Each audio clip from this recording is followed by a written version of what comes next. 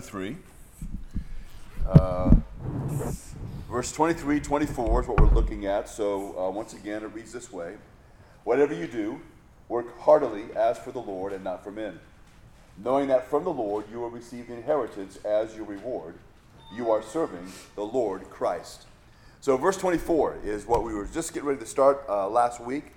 It begins with the word knowing. In other words, we are to... the command there that in whatever we do, whether it's your job or something you volunteered for or whatever responsibilities you are fulfilling, we are to do that in the way that we are serving the Lord. That's who it is we're trying to please.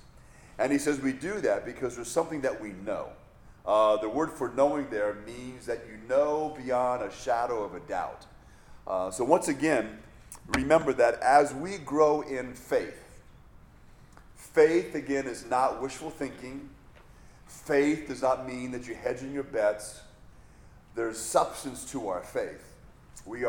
Faith means we are trusting in God. We are trusting what he has said. We're trusting in what he's going to do. We're trusting here in what he has promised to give to us. So that trust then, as we grow in our confidence, and our confidence in the Lord comes as we grow in the knowledge of Scripture and as we live it out. There's both components are really important. But as we grow in that way, our faith then, and I don't know if this would be theologically correct to say it this way, but for me, this is what carries more meaning, is my faith, which is what a lot of people have a weak definition of faith. So I would say that my faith becomes knowledge. So I don't just have faith that I'm going to receive an inheritance from God. I would say I know it. I know it beyond a shadow of a doubt. Now that is faith, by the way. So I'm not discounting the word faith. But we live in a culture where the word faith is A, overused, and B, is not necessarily a term of strength. Most people, or when I say most people who are non-believers will use that in the sense of they're just hoping. Well, I'm hoping something happens. So, I have, what they say, gotta have faith. And so normally what I do is I go, no, I have no idea that they say that. What does that mean? And they don't want to take the time to explain it. It really gets them upset. They want to make it a little cliche and move on. But it starts some great conversations. Another one, I haven't really heard this used in a while, but people used to say it a lot. Maybe they still do. But people will sometimes say, well, you know what they say? You got to have faith in faith. I just so you know, that's stupid. If you think about it. Remember, the word faith is trust, right? So let's just change it out. You know what they say? You got to have trust and trust. That sounds really bizarre. So when someone says you got to have faith in faith, go ahead and ask them, what do you think that means? You do want to get to where you tell them that faith really is trust. And you do want to say, that's like saying you got to have trust and trust. You want to get there carefully because you don't want them to think that you're saying they're stupid because they've not really thought about it. And they're not stupid. But the idea is you want to make them think. Remember that sometimes what we do as Christians, maybe it's often, but sometimes what we do as Christians, at least maybe to begin to open the door to be able to share Christ with people, is you want to undermine their confidence in whatever it is they think they believe. You want to erase their confidence. So when they use these cliches that we know really are empty, remember that for some people, and maybe it's for many non-believers, that these cliches that we know that are empty are what's kind of holding them together. They've never thought about it. They don't know what it means.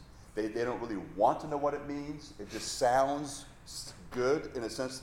It sounds spiritual or it sounds philosophical. It may make them feel better spiritually in some general way. And so they make those statements, and the people around them go, "Yeah, man, I know what you mean. I've had that experience too, man. You just gotta have faith." And so people they kind of encourage each other with all this emptiness. And so we want to undermine, we want to blow all that up. We want to do it nicely, without making them feel like you are arrogant and you're making them feel dumb, or you don't want to make it sound like you just know better, because what we want to reveal to them is what we've learned ourselves. or you want to blow that up to where they realize they really have nothing to stand on, that statement is empty and meaningless. And of course, what we're praying for is that we will have an opportunity, whether it's then or maybe later, to share with them really the solid foundation of who Christ is and what faith in Christ really is and what that means. So this word knowing here then, for us as believers, is really very important. Sometimes as believers, we can go through some different kinds of doubts. Doubts about God, doubts about what he's promised, doubts about our salvation, that type of thing. It's not sinful to have doubts. It can be harmful to do nothing with those doubts. And that's sometimes, and maybe a lot of times, that's what people do. They just then begin to worry. They just start worrying about it. They're not really thinking it through. So it's important to think, if you do have doubts, to think it through. You might be able to figure out where it comes from. Doesn't really matter where it comes from. We just want to make sure that we remind ourselves that we can have absolute confidence in God and that there's no weakness in God. That our God coming through on his promises is not based on the strength of our faith. Right? Because sometimes we think that if I just believe better, if I just trust better, then somehow that means God will come through. It doesn't mean that. God's not in heaven saying, you're almost there. I mean, your trust level is at 78%. You got to get to 79. He's not doing that, right? It's based. He's faithful, and there are examples in the Bible of individuals who they may have even been in a crisis. They just weren't doing good. God came through because that's who God is, and so we want to remind ourselves of that. Again, it's not an excuse for us not to grow in our faith, but we just want to make sure we don't begin to beat ourselves up because we begin to have doubts. I do think, because of the kind of culture we live in, doubts can be a little more, there's a higher number of doubts for a while. And the reason why I think that takes place, or at least one reason why, is we still live, there's a lot of ways to describe the time we live in. I don't know if there's any one way to describe the way we live on that would be entirely accurate and exhaustive. But one of the terms we could use is we still live in a very psychological age. And what I mean by that is we still spend a lot of time, or we are encouraged to spend a lot of time thinking about ourselves and the way we feel. And that's not really all that healthy. We spend a lot of time thinking about our happiness and pursuing our happiness. Or am I happy? Right? Asking yourself if you're happy can be actually a very dangerous thing, because then you can really get into some morbid introspection. Well, I guess I'm happy, and then you keep thinking about it. Well, I'm mostly happy. Well, I am unhappy about some things. Well, actually, I'm unhappy about a lot of things. I'm not really very happy at all. It can easily go that direction. It really can. It can go that direction because the way we feel can change a lot. All right? And so sometimes I'm not against all psychology. I'm against most of it. But it can just lead us down the wrong road because there's no foundation, there's no anchor. But for the Christian, the anchor is what we have in the Scripture. And God tells us that we have our confidence in him, and he tells us what's going to bring us joy, and that sometimes does include a lot of happiness. And it's primarily in doing what God says, serving God, serving others. It's amazing what that does. You're no longer thinking about yourself. In other words, because you don't want to get to the point to where, I don't want to, because I've actually heard people say this before, and I feel bad for them because I don't think they realize what they're really saying. So the example would be like this. If I'm that person that I've heard before, I'd say, well, I found that I really do find more happiness when I serve others. And so I was serving John the other day, and I was asking myself, or telling myself, man, I'm really happy serving John. And the person was, I go, really? That's what you were thinking about? You were thinking about how happy you, I said, maybe you should have been more focused on serving John. I think there may be more happiness there.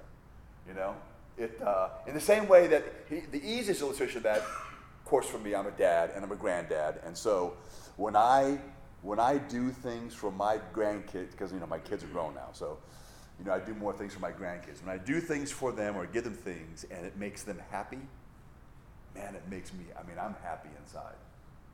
Now, what I guarantee you, what I don't do is, if let's say I'm taking my grandkids to the candy store, I don't think, if I take my kids to the candy store today, that's going to make me so happy. And I really want to be happy today. I could use some happiness. So I'm going to take them there. That just sounds really selfish. The thought process, which is normal for most people, is I want them to be happy. Me taking them there makes them happy. When we go there and they get some candy, they're going to experience happiness. A great byproduct of that, which I won't even think about until I'm experiencing it, is, man, I'm really happy. But I'm not thinking about being happy. I am happy. I'm just happy. All right? So, that's a real detriment in our culture, is this constant thinking about ourselves and evaluating ourselves to death. And it's not a healthy thing. So we get back then to what the scripture is telling us here, and what he wants us to do, which is to live for God and to fulfill his will in our lives, which is what he's been talking about. And he says, when we do these things for him, as I serve, I do all this for him.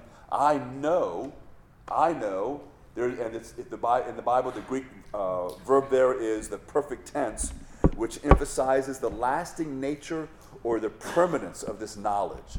So what he's really stressing is this is something that you know and you carry it with you your whole life. We're looking forward to the future. I'm looking forward to the future. The future is not just a dream that may or may not come true. It's coming true. It's going to happen. It's not a dream. It's reality. And so there's this permanence of this knowledge that we have, which again is rooted in our growth in Christ. So remember, we don't think that somehow we can learn these facts, and if we just keep thinking about these facts, it's gonna move us along. It doesn't work that way. All right, this isn't like a good luck charm. All right, the idea is that I need to be growing as a Christian, and so this is what kind of grows within me naturally as an individual. So I know that from the Lord I'm going to receive inheritance. Receive really means what it sounds like. I'm going to receive fully what I am due. So the idea is I am owed this inheritance, but I'm not owed this inheritance because of anything I've done. I'm owed this inheritance because God's promised it. That's the idea. And so I'm going to receive that. What Christ gets, I get. Remember the Bible uses this term oftentimes. It says that we are co-heirs with Christ. So again, just to kind of keep in mind what that means, a co-heir with Christ would be like this. So I have 4 children. I don't have any money, but let's say I did. Let's say I had $100 million. So if I had $100 million and I had a will, then the will would stipulate what each of my kids get. So if I had $100 million, I could give each one $25 million and go on our merry way. But if they are co-heirs, that's a whole different dynamic. Co-heirs means each one gets the whole thing. Right? So they all 4 have complete access to the entire $100 million. Now, obviously, that could cause problems if they don't like each other very much, and human greed can get in there. But the idea is they have access. So now when it comes to Christ, remember that the inheritance he's talking about, that he's receiving from the Father, is this eternal or infinite inheritance. There's no limit to this. What Christ receives, we receive. Right? So Christ receives the kingdom. We receive the kingdom. We live in it. We take part in it. It belongs in one sense to all of us. There's no doubt as to who the king is. That's Jesus. All right? But what he receives, we receive. And so in the same way that I know he's going to get it, I'm going to receive it as well, because that's what he's promised. And so it's really pretty fabulous when we think about that. So again, as we were looking at the way these verses were written the last 2 weeks, some of the individuals who are receiving this letter, remember, they're slaves. So you have a slave who's owned and owns nothing, is pictured here as receiving the reward of an inheritance, because the slave is the freeman of the Lord, and he's an heir of God. So remember that for the poor, this is an amazing passage. Now, some would say, and I've read where secular individuals, and Paul was even accused of this. Paul was accused of starting a religion that was only meaningful to barbarians and to the poor, because it was making all these promises. And there, I guess you could say there's truth that the poor would be kind of attentive to that. But remember, just because someone's poor doesn't mean they're dumb. Right? A poor person can figure out if someone's trying to rip them off. You do know that most cons that take place with those who are poor. You know that, right? I mean, you know where the neighborhoods with the highest crime rate are where? Poor neighborhoods. I mean, it's not, one thing is this, we're stealing from the rich. They're not. People steal from each other. It's not, we keep thinking there's this huge division in the way that we exist, and there's not. And so when it comes to this, then the idea is that this is God's promise to you. What you are getting now is wrong. It may be immoral. You may be suffering. You are still a sinner. You rebelled against God. The truth is that God is going to save you from your sin. This is not something that's only for the rich or for the wealthy or for the better educated. It's for everyone. That includes you. And along with that, forgiveness, there is an inheritance that belongs to you when the Lord returns and when you die. And it's something that we all get, all of us. The rich don't get more than you. You don't get more than them. You both get all of it. And that's pretty good news to individuals. And of course, remember that for the believer, what we understand is this is not just about some kind of reward from God. We're talking about this, Christianity is dealing with the entire relationship that we have with Christ and everything that's connected to that and everything that comes from God. So it's not just an emphasis only on supposedly money or gold, and we're trying to entice an individual to follow what it is we want them to do. Because again, what slave in his right mind would want to do that if you're not seeing the reward right now? Because most of it's about the future. Why would I follow Christ now? In fact, some people today in our country do the same thing. We've gone through this before. I've told you that some individuals, for various reasons, may hear the gospel and they kind of get different ideas in their minds. And so they say they want to follow Christ, and they say they want to believe in Christ, and they may go through all the motions and say all the prayers and all the different things that they're asked to do. And then a few months later, because I've talked to people like this, and they say, well, this whole Christianity thing's not working out. Well, why is it? Well, I thought when I became a Christian, my wife would change. She's no different. She's still a nag, And I've been a good Christian now for 4 months. And when are things going to change?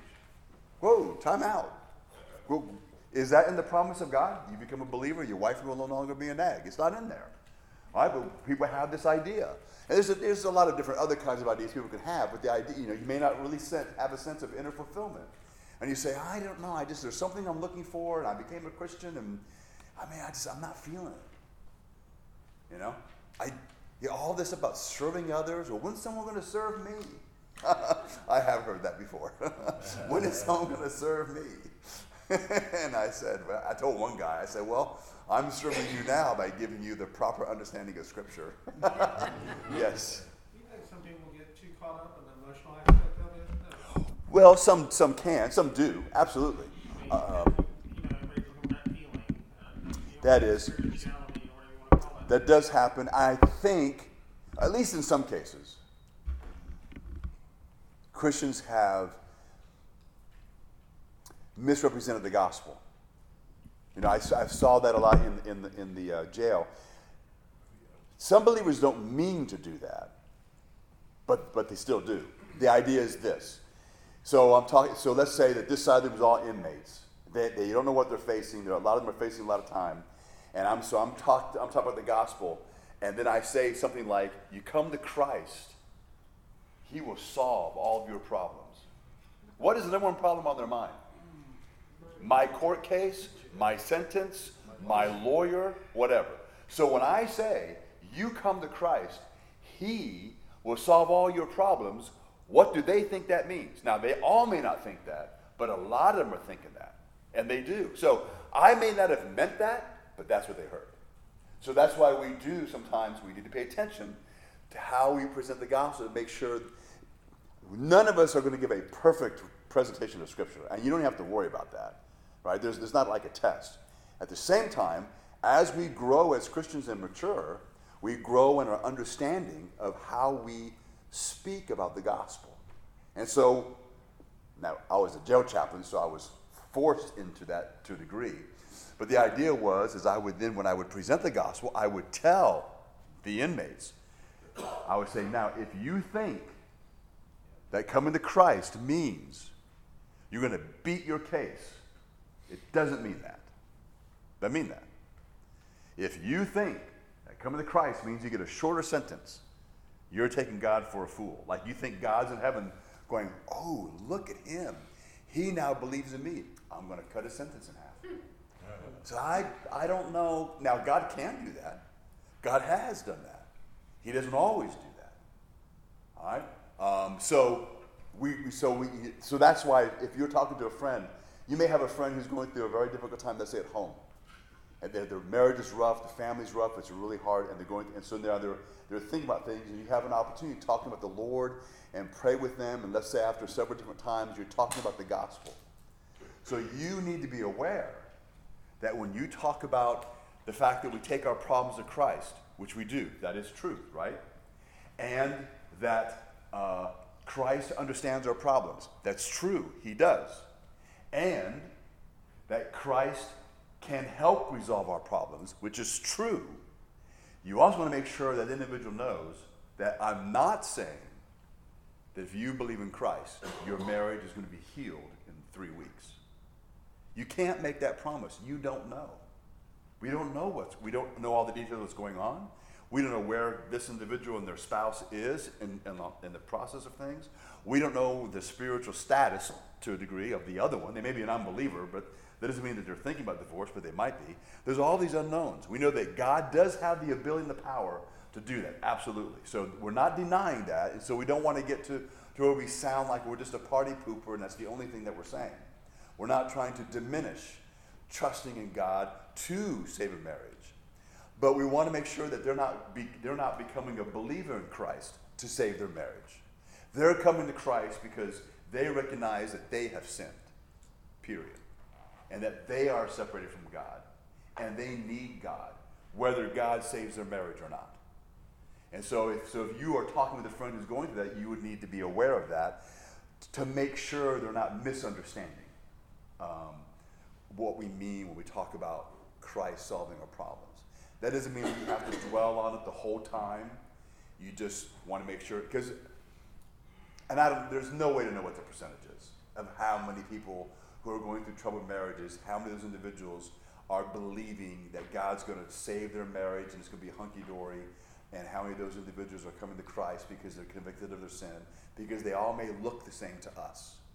We just want to make sure that we're there for them, make sure we've explained it, and it is still possible that an individual can become a true believer. They're still expecting God to save their marriage. That's not bad. And if God doesn't, they're disappointed. That's normal. And then we continue talking about what? That we can trust God, that God really doesn't know what he's doing, that God can comfort, the whole deal. You don't have to feel guilty. I used to feel guilty about that. Like somehow I know that it's like this. You know that God never lets anyone down, so somehow I've let him down. And I would feel like I had to make up for this. There's this marriage falling apart. I don't know what, and I didn't know what to tell him. Right? Then I realized that's ridiculous, Bob. What would you do if your life was just simply just falling apart? Well, I trust God. And then that's what you share with them. And so that's what we do.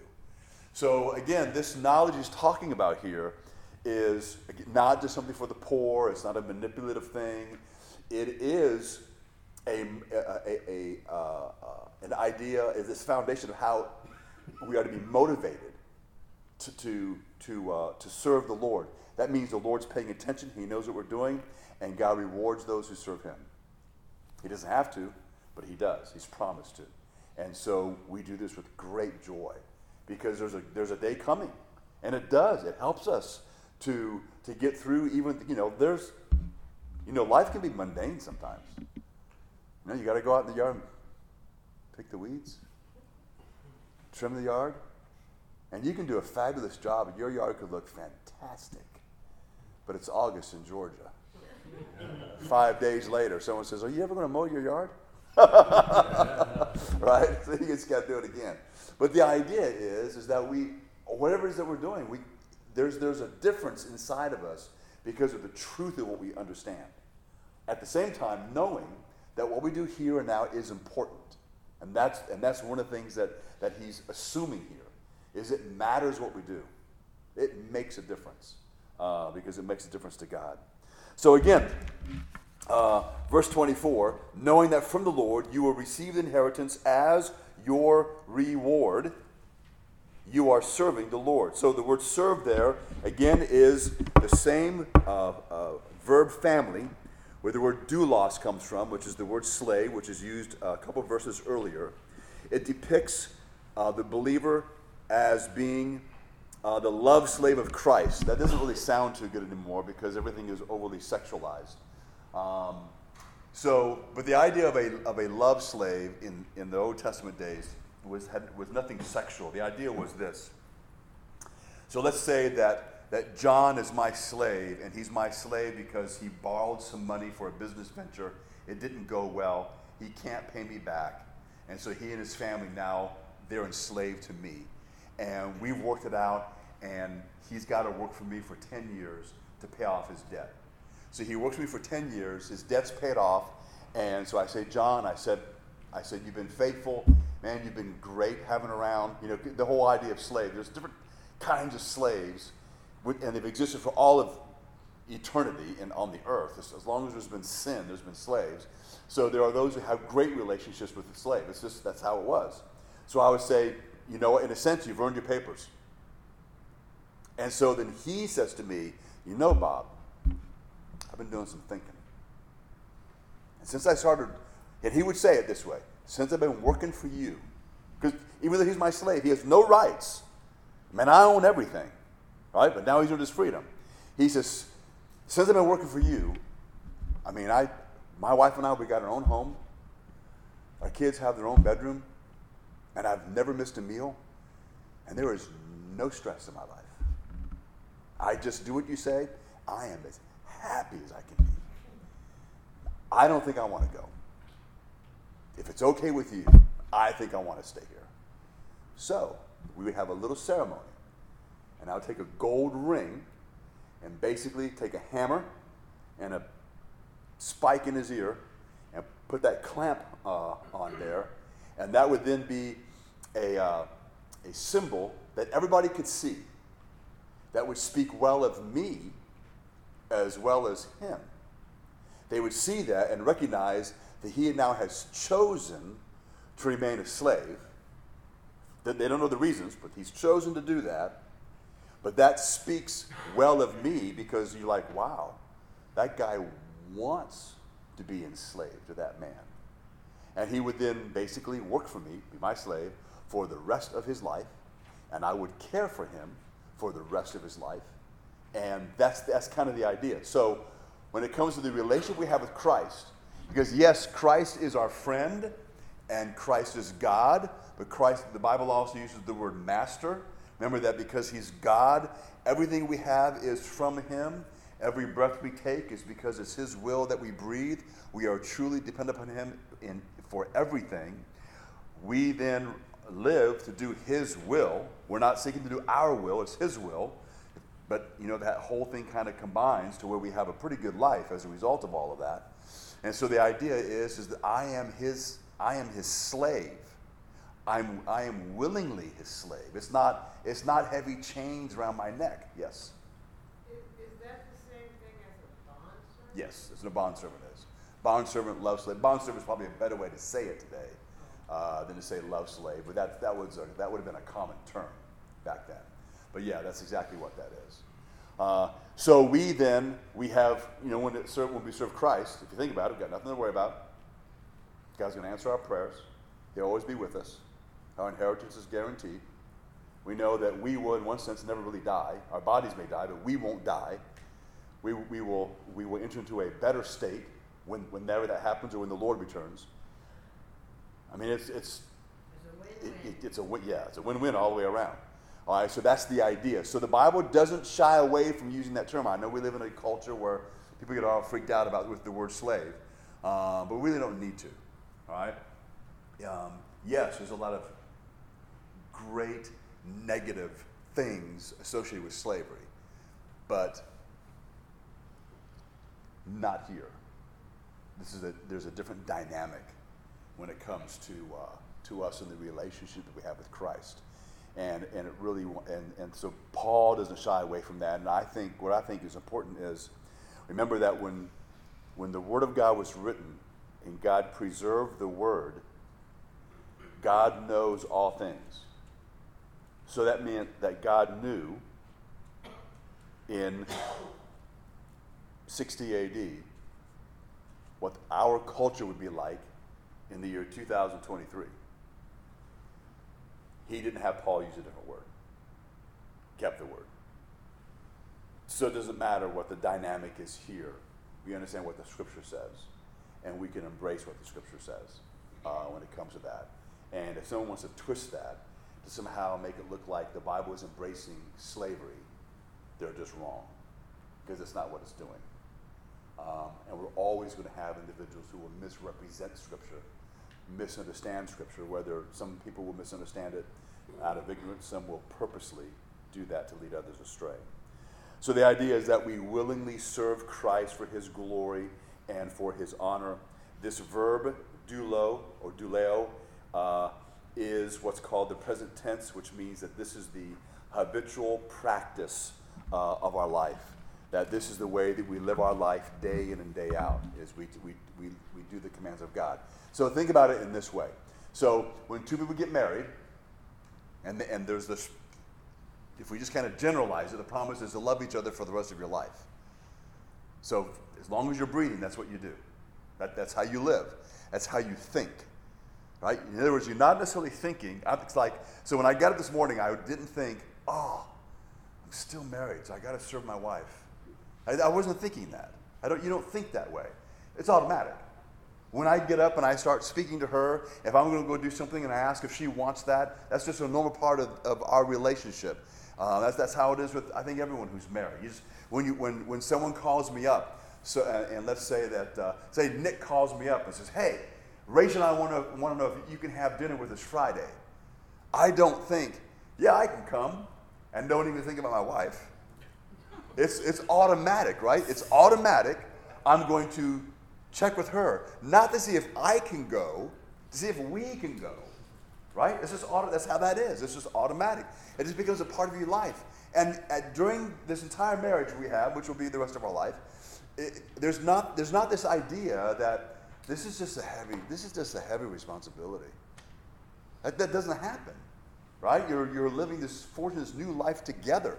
So when it comes to this relationship we have with Christ, it's not this bondage and it's got all these commands. There's a lot of commands in marriage that aren't written, right? You gotta be kind to each other. You gotta ask each other for forgiveness when you mess up. I mean, it just goes on and on. You gotta share. I mean, it just doesn't end. With all the stuff that you have to do, for each other. And then if one of them gets sick, mercy sakes. I mean, so if my wife gets sick and throws up, well, who's going to clean that up? It's pretty much me, because I'm the one who's not sick and I'm there. All right? But so the idea is that just becomes a part of your existence. And so when it comes to this relationship we have with Christ, that's what it is. So that's why the Christian really, as we grow as Christians, there's certain things we should not experience. If you experience these things, it just means you're a human being and you're still growing. So I'm not saying if you think this way or you've had this thought, you're now evil and you're not even saved. I'm not saying that. All right? But what really should never happen for the Christian is we should never, ever think, oh, it's Sunday. I got to go to church. Now, you may be tired. Now, I just want you to know, and it's not just because I'm the pastor. When I wasn't a pastor, I just never thought about it. When I woke up on Sunday, I never thought about it. That's just, I'm going to church. What else am I going to do? I don't make other plans for Sunday. That's what I'm doing. I'm going to go meet with my brothers and sisters. That's part of my life. All right? So I don't wake up like, oh, man. Or like, oh, and this is the Sunday where there's a Sunday night service. Oh, all day. It's just, that doesn't happen. Now we're human beings. I know things happen, and we have whatever. But as we grow as Christians, it just becomes a part of who we are. Being with each other, sharing life together like we do with our spouse, and we forge this new life with God because I have this relationship with Him. So moving on, looking at verse 25 and following, he says this. He says, "For the wrongdoer will be paid back for the wrong he has done, and there is no partiality." So when he finishes this section here, he just throws this in here, all right?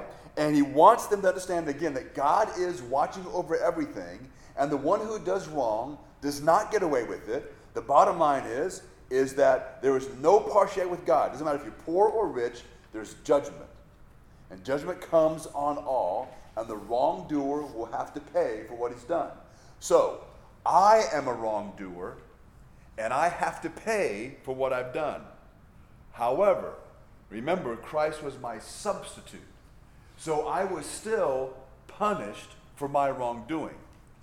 But my punishment was taken by Christ. That aspect or that dynamic of forgiveness is very important. Because outside of the church, some people think, maybe it's many, think that when we speak of being forgiven, that we're getting away with something. That my wrongdoing is not, that I'm not being held accountable, and that my wrongdoing is not being punished. Wrong. I am held accountable. But my sin was placed on Christ. He was held accountable in my place. My sin was punished in him. It was truly punished. Right? God wasn't he's not playing a word game. Like, well, this sounds cute. Let's just say this. It covers everything. No, he literally was punished for the wrong that I have done and the wrong that I will do. So none of us have gotten away with anything. None of us has a sin that will go unpunished. All of our sins. So if every single one of us here is a believer, then all of our sins have been punished. All of our sin has been accounted for by Christ himself. So there's no unpunished. So that way God is what? Never unjust. He's never unjust. He never just overlooks a sin and pretends it's not there. Every sin has been called into an account. Yes, Mike? This may sound like a kid's question, but you know how we always hear, well, you don't want to be standing before the Lord and have to explain this, that, or other. But if it's forgiven in Christ, will you bring that up? I mean, that's, Okay, say that again now. like, say you weren't didn't take your kids to church every Sunday or whatever. Okay. You've heard or being a good steward or whatever, and you've heard people say, well, you don't want to stand before the Lord one day. You have to explain that. I mean, but your sins are covered in Christ if you've sinned. You see what I'm saying? Have you ever heard it? Not necessarily that particular example. That we would have to explain that we didn't take our kids to church? No, well, not that specific example. I just pulled Oh, no, I know. But, I mean, if that's the example. So here's the thing for the Christian. We never have to give an account for our sins. Yeah, That's you hear now, it all the time. and that has made some Christians nervous because they think, well, wait a minute, then you're saying we can do whatever we want. Well, I am saying you can do whatever you want, but if you're a true believer, you don't go that way, right? My wife has absolute trust in me, so I can go out and do whatever I want. I can. There's a bunch of things I ain't going to do. I don't want to do them. right? So, but there's that thing. So when it comes, so we will never be held and brought into account for our sin. Our sin's been judged. When we face judgment, it's basically an evaluation of the quality of our works, the things that we did. The things that we did for the Lord, he will reward us for those things. Those things that we did for self-glory or whatever happened to be, those things will be burned up, and there's nothing to reward because it's been consumed. It is possible to lose rewards. You can't lose salvation, but you can lose rewards. You know, the individual can be living a good, solid Christian life, and they can be kind of going along, everything is going really well. Whatever happens, they begin to drift from the Lord, different bad things begin to happen, and they can lose rewards. That seems to be a possibility when you read about rewards throughout the scripture. All right, but you don't lose your salvation. 1 Corinthians chapter 3 talks about the individual who is judged. That's the judgment seat of Christ, which is being talked about in 1 Corinthians 3, where all of their works are burned up. It says that, all of them, but they themselves are saved. All right, so in fact, it's almost like you kind of get into heaven on the skin of your teeth. You didn't really, because none of those things are determining if you get to heaven. We get to heaven because of Christ, but I have no rewards. I do think, this is my opinion, you get really picky here. The Bible does say that in heaven there's no sadness and no sorrows and every tear be wiped away. Well, that's something that's going to happen. He will do that. I don't know if I can say that it's that way right now. I do think it's possible, because I don't know when all that takes place, that I can feel a moment of shame if everything is I have nothing to show for my life with the Lord. How shameful would it be? He's done like everything for me, and I've got nothing. Right? I do believe I can experience shame. But when it comes at least to the eternal order, every tear is wiped away. And when that begins, the slate is truly wiped clean. I mean, it's really an amazing thing to think about. And sometimes, people get the little EGBGs, like, well, but now you're saying that some individuals can. Yes, we are saying that. I can't. There's going to be Christians. Do you think that there'll be anyone in heaven who doesn't deserve to be there? Well, you have to, because we don't deserve to be there. So the bottom line is, yes, there's going to be lots of people who don't deserve to be there, and we might even say there are some who deserve, who are less deserving than others of being there. But God is merciful and gracious. He is, absolutely. And we shouldn't be jealous about that. Now, I guess what some people are worried about is the individual who is purposely seeking to take advantage of God. God is not a buffoon. God cannot be fooled. If an individual is playing a game and they're using religion to try to do, I am sure God can take care of that. God can see their heart. He knows their heart. It's not my job to try to enforce that or bring that about. It's not. That's his. It's clearly his. Remember, Jesus tells the story of the wheat and the tares. And the enemy comes and plants tares, weeds, in the wheat field. So the workers say, do you want us to go and just pluck them all out now? And he goes, no, don't do it now, because you might pull up some of the what? The wheat. Just wait till the harvest. And then there's a phrase used called the Lord of the harvest. That would be God. He'll take care of it at that point in time. And so, that's going to happen. We need to make sure we're doing what we need to do and do that right. So there's judgment that comes from God. There's no partiality. Yes, we have escaped because of Christ and what he's done. Remember that Jesus suffered and died for each one of us. He didn't just bleed.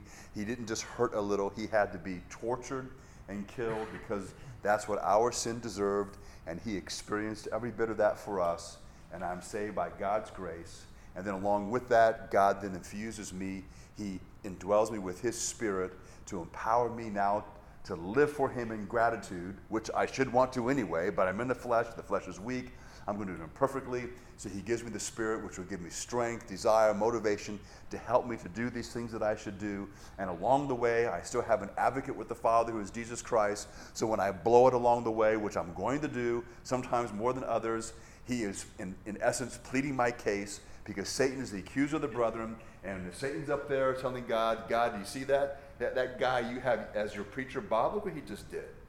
And Jesus said, by the way, yes, he is guilty of that, and I died for that when I was crucified on the cross. And when God views me, he sees me dressed in the righteousness of Jesus Christ. He sees the righteousness of Christ when he sees me. So he doesn't see my sin. He's not pretending that I haven't sinned. He knows I did, because his son still has the scars from the death he had to suffer because of my sin. But he sees the righteousness of Christ. It is an amazing picture of what God has done for us in the life that he's called us to live. And so that should give to us great joy and great freedom to enjoy the life that God has given us, as well as a seriousness to live for him, because, as we know, just like we were on our way to hell, many are on their way to hell, and it pleases God to use us to share the gospel of Jesus Christ with others, to bring them into the kingdom. And one of the ways we do that is to ensure that our life lends a sense of credibility to the gospel, and we live this way, so I don't undermine the message. And even with that, I know I've shared this before, but this is really very important. Even with that, at your job, I guess in particular, but not necessarily limited to that, when we blow it, so you're at work and you let's say you get caught up.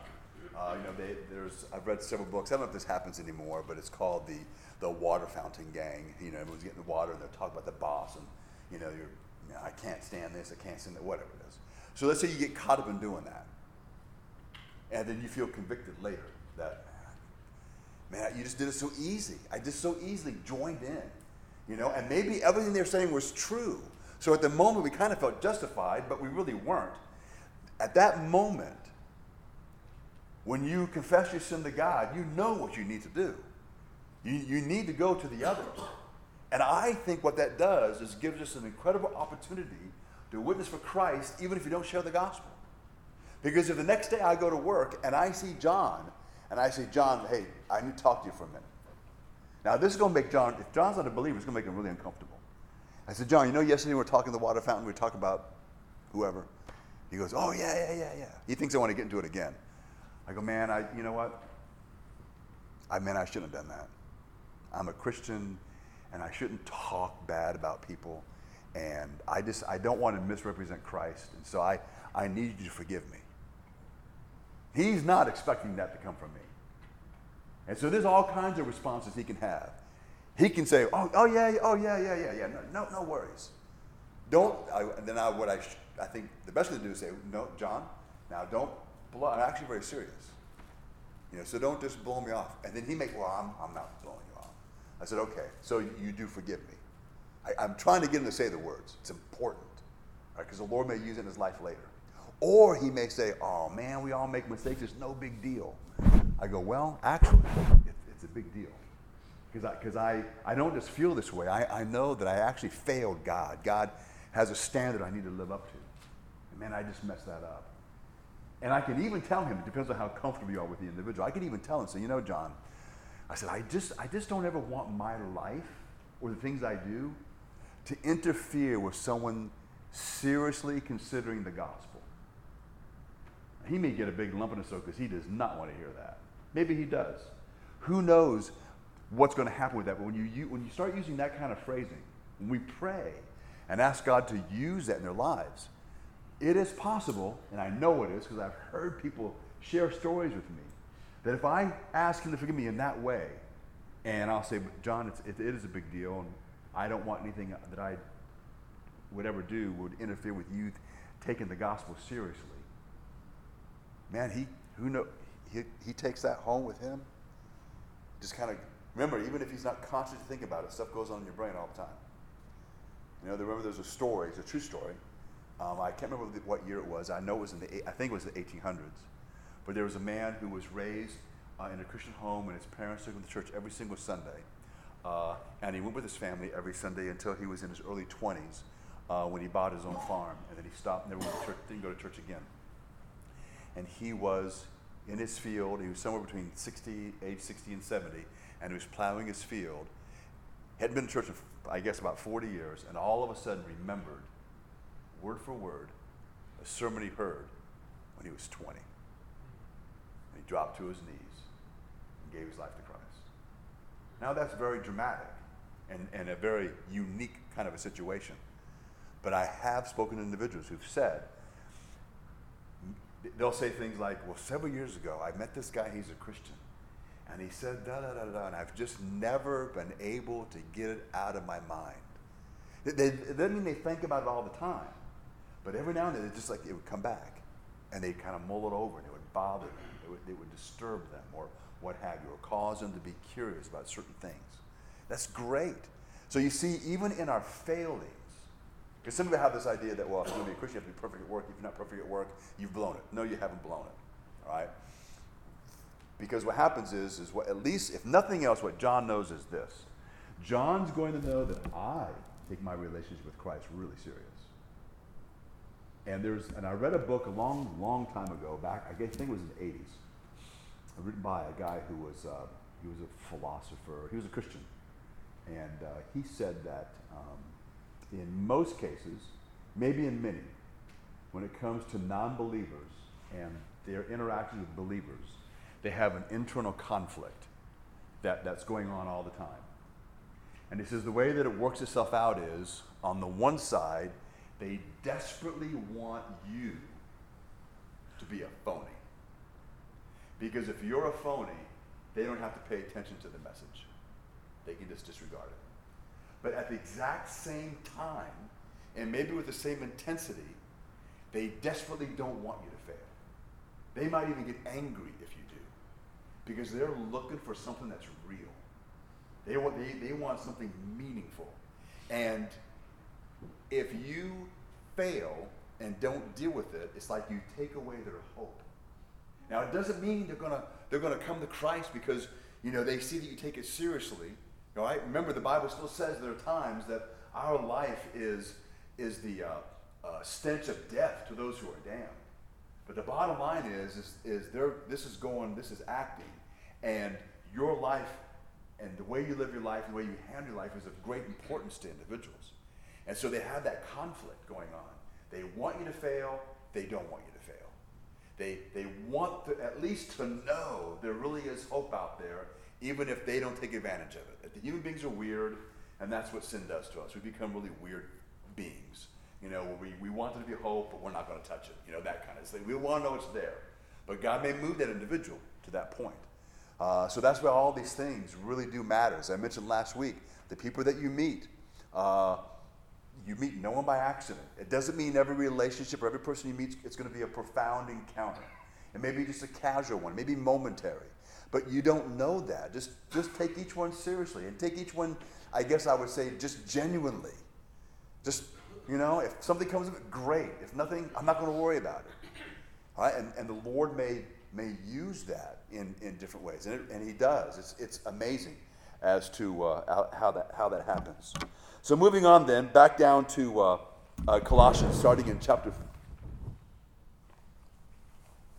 Well, I was going to start in chapter 4, but that would be really hard to do. So chapter 4 will be next week, and when I say we'll finish out the book, we won't finish it next week, but we'll start chapter 4, and it may take 2 or 3 weeks, but we'll work our way through to the end. But let's pray. Father, as always, we are grateful. Lord, we want your word to have an impact on our life, and we want our life to have an impact on others. We ask, Lord, you help us to think about the scripture, about what it means, about what it's saying, and how it applies to the way we live, the thoughts we should have, how we should respond to different situations, how we should treat people, how we go about understanding the life that we live, people that we meet. Father, I pray that you would give to us a great burden for those who don't know Christ, and to realize that we really do have the most important and incredible message inside of us, which is the gospel of Jesus Christ. We pray that you would give us wisdom. Help us to recognize opportunities that you give us to be able to share the gospel. And Father, whether it begins by us just being kind to them or being their friend, or whether it's an opportunity to present the entire gospel at that moment, in whatever way it begins, we pray, O Lord, that you would help us just to be faithful and to ask that you would bless our feeble efforts. We pray, O Lord, that we will be the kind of friend everybody wants to have, maybe the kind of friend everybody desperately wants to have, that they'll see us as being faithful and strong because we're people of conviction, and that we are that way because of the relationship we have with Christ. And so, Father, we ask now that you would dismiss us with your blessing. Pray, Lord, indeed, that you would use us as you see fit. We ask, Lord, you help us to view our life through the lens of the Word of God and what it says. And we ask these things in his name. Amen.